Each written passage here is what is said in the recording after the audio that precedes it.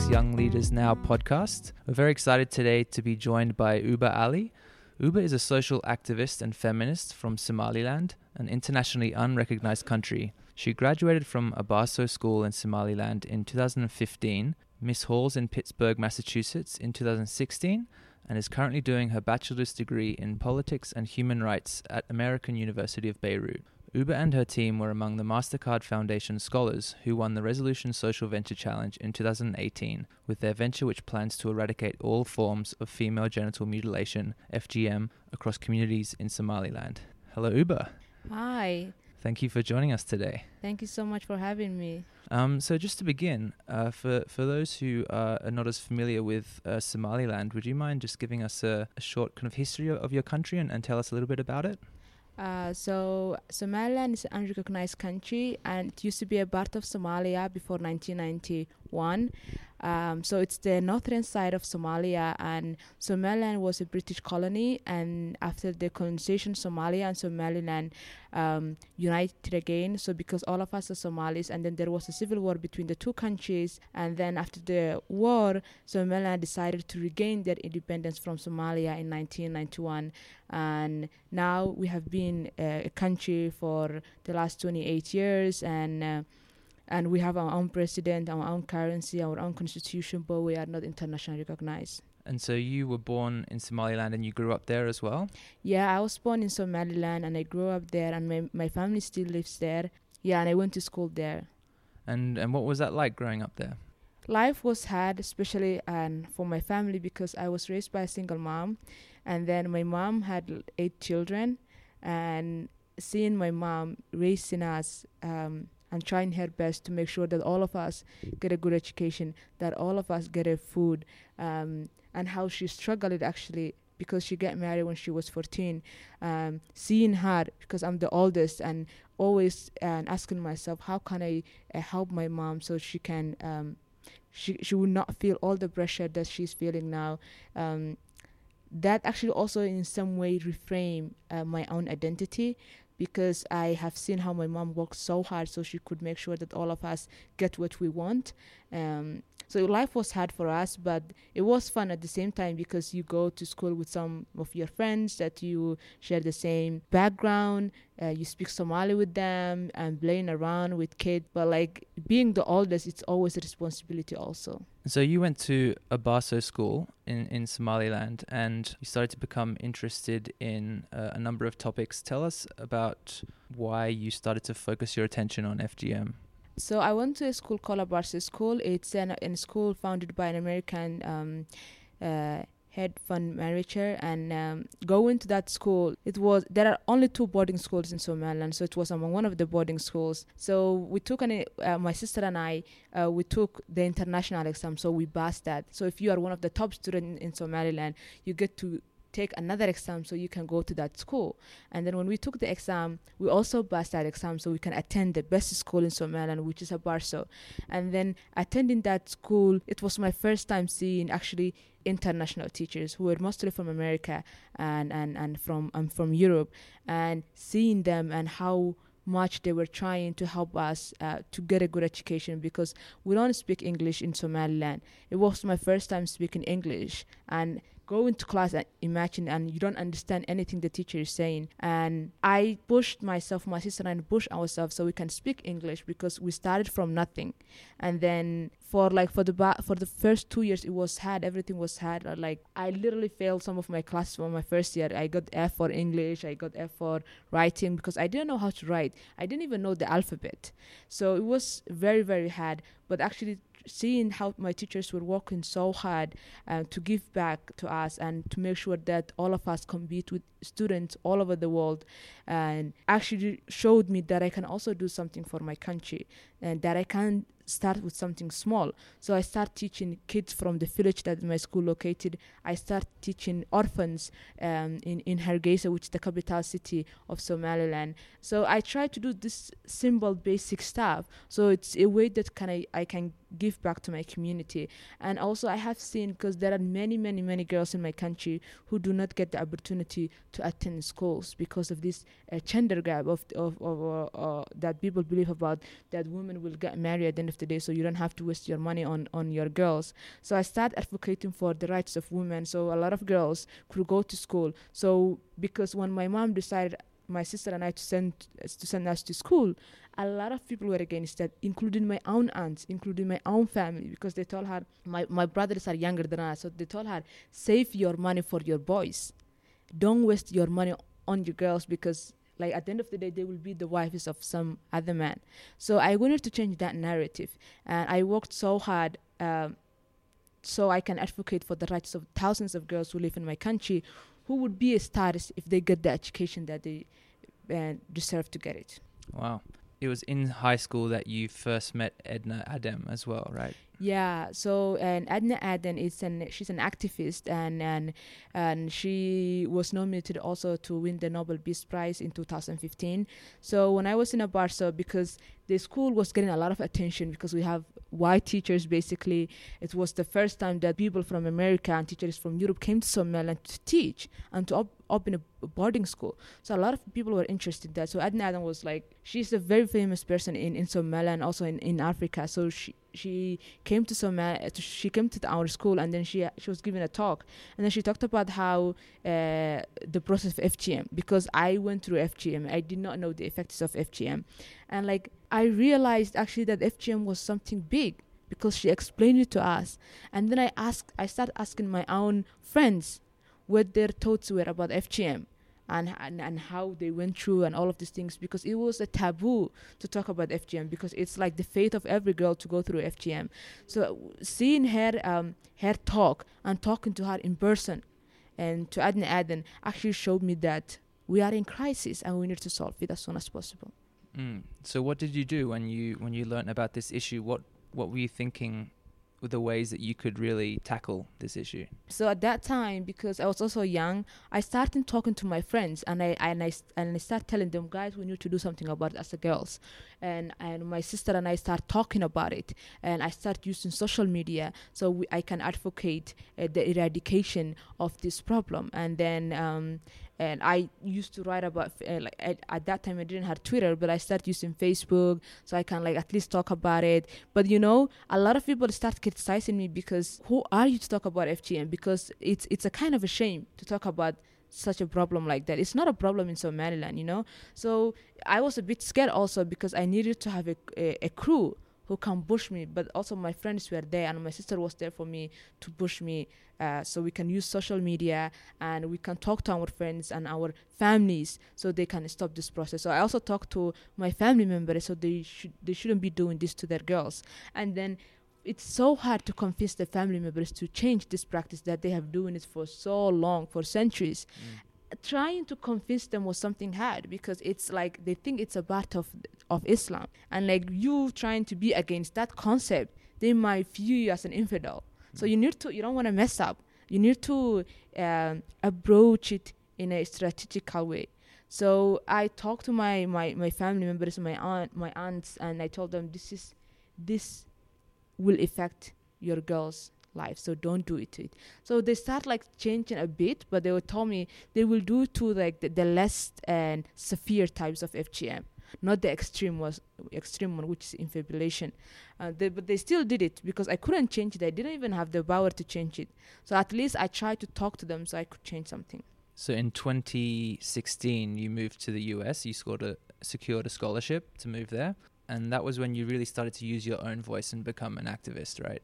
Yeah. Tell us about moving to the US and kind of what you learned over there.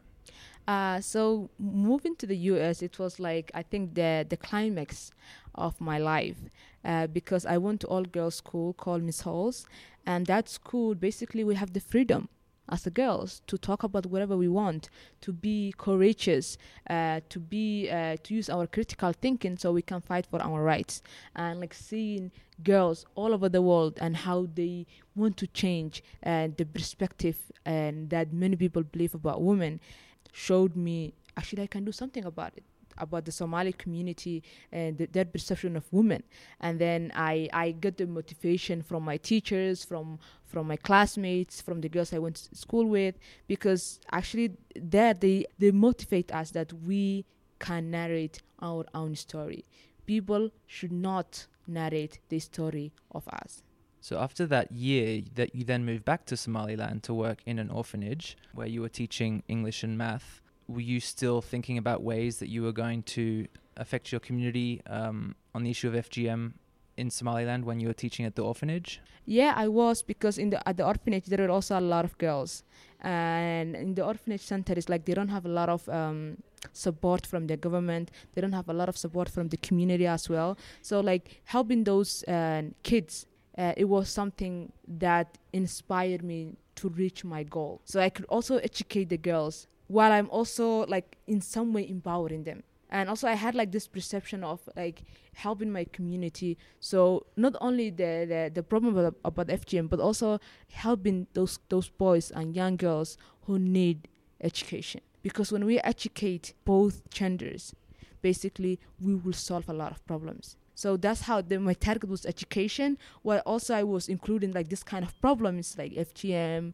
and empowering youth. So they could also be aware of it, that actually there's a problem and we need to do something about it. So after that, you then moved to Lebanon to study. Why did you choose political science?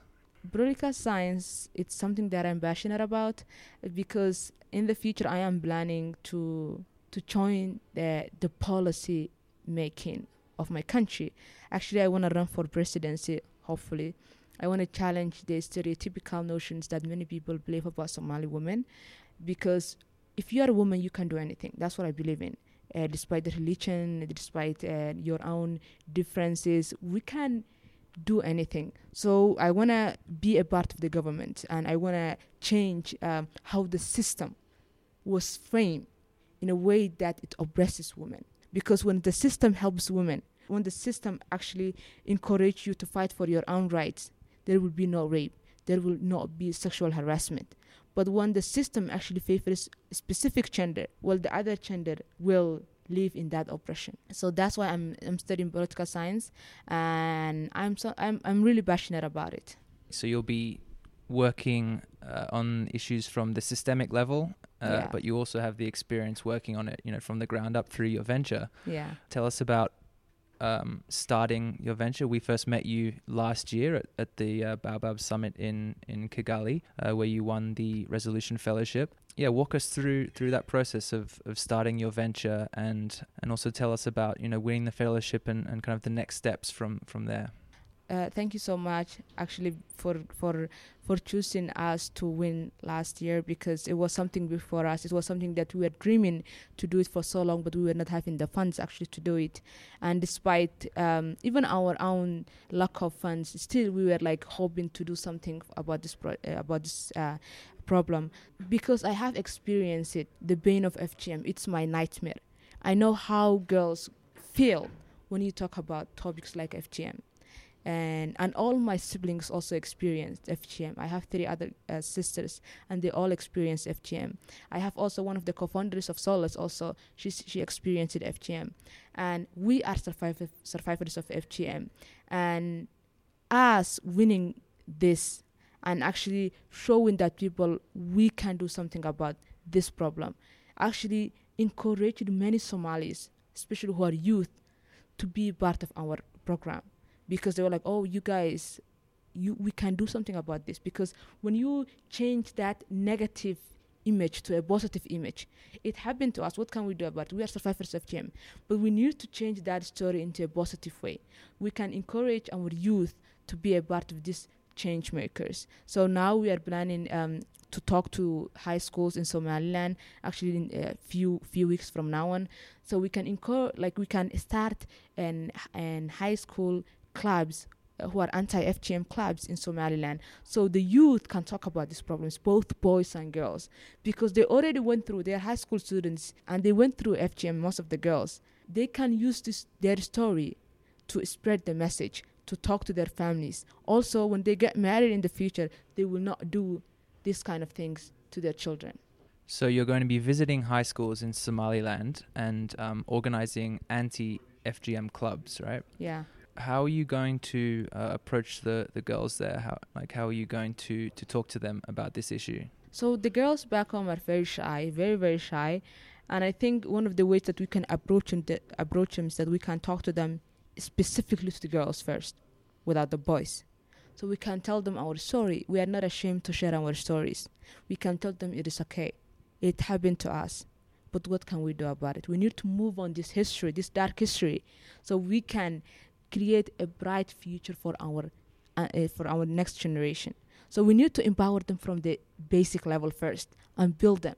And then we can also talk to the teachers in the schools, both female and male, so they can also encourage the youth, or specifically girls, to use their voice so they can change this problem and how people see it. So you've been paired with 2 mentors through the Resolution Fellowship. Who are your mentors? So our mentors are Gael and Casey. And we had a call already. We talked about the first steps that we will take to implement our project, and like our approaches if we are going to the government, when we are registered in our organization, like what are the first few steps that we need to take, and what are the legal requirements for us to also register our organization. And then we also will have another call on the 12th of August, because this is the time that we are going to visit some schools, some of the high schools in Somaliland, to start the anti-FGM clubs. What's it like being a MasterCard Foundation scholar? You have lots of friends here that you connect with when you come to the summit. Tell us about that. I think being a MasterCard scholar, it's the best thing that you could ever imagine, to be honest. Seeing the energy and the courage that these scholars have, it's something that you cannot imagine. It always motivates me to do better, to make my day better, because seeing them how they struggle and how they are actually changing their history to a positive history, it's something that I always find extraordinary, because some of them, they were rejected for so many times from MasterCard, but still they were willing to apply it again. So like, I have so many friends who go to all universities around the world, and connecting to them, talking to them, who are from different countries in Africa, because we live in the same continent, but we might not even know our cultures. We might not know our differences. So talking to them actually show us that we have a common root, and we need to solve, when we want to solve a problem, we need to solve it from the root. So it's always like talking to them, it's always extra push that you can get, a feedback that you can get from talking to those scholars all around the world. And why is it important for young people like MasterCard Foundation scholars and Resolution Fellows to start focusing on social impact at a young age? I think it's being young is all where it starts, because when you are young, you are fresh. When you are young, you know where the problem is coming from. You can use your mind, you can use your creativity to come up with solutions. So that's why we need to invest in our youth, so they can actually solve many problems. And that's why I believe in empowering youth. It's one of the best elements that we can use when we want to change a society. And just as we wrap up here, do you have some advice for a young person that is looking to start their own social venture, or even just make an impact in their community? My advice will be, never doubt yourself. Know that you are good enough. Know that you are courageous. Now know that you will fail, but don't give up. Learn from your mistakes. Always there is a new day, and use what you did yesterday, so tomorrow will be a better day for you. So I will tell them, be courageous, be intelligent, and be authentic to yourself. Ubah, thank you so much for joining us and for sharing your story, and best of luck with the venture moving forward. Thank you so much for having me.